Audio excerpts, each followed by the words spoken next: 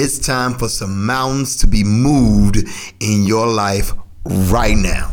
In a recent Bible study, we discussed the baggage that you probably are still carrying right now, that you've carried your whole life. So many years of lugging around this weight. We call them mountains, these huge obstacles that stand before you that you're still fighting with. And today, they're coming down. Break it down for us. What do we need to do to get these mountains out of our lives? 3 steps I highly recommend that you do this project today. When you get to work or even when you get home later on today, stop down, get a pen and a piece of paper, and write down all of your mountains. What was that moment, that instance that stopped you and broke you down when you were a child?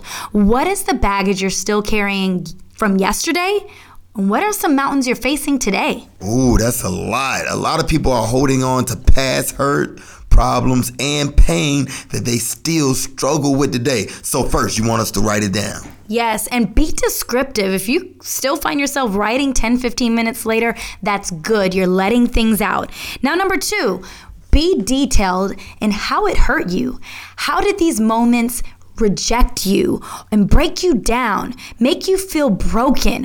What was the hurt like, and what are you still facing to this day? Now it's time that we're letting out some deeply rooted feelings that we forgot we even had. This is how you come to peace with some of these things. I know as I'm looking at my notes here, I wrote down, it's just not fair. I felt emptiness, hurt, anger. Be as descriptive as you can.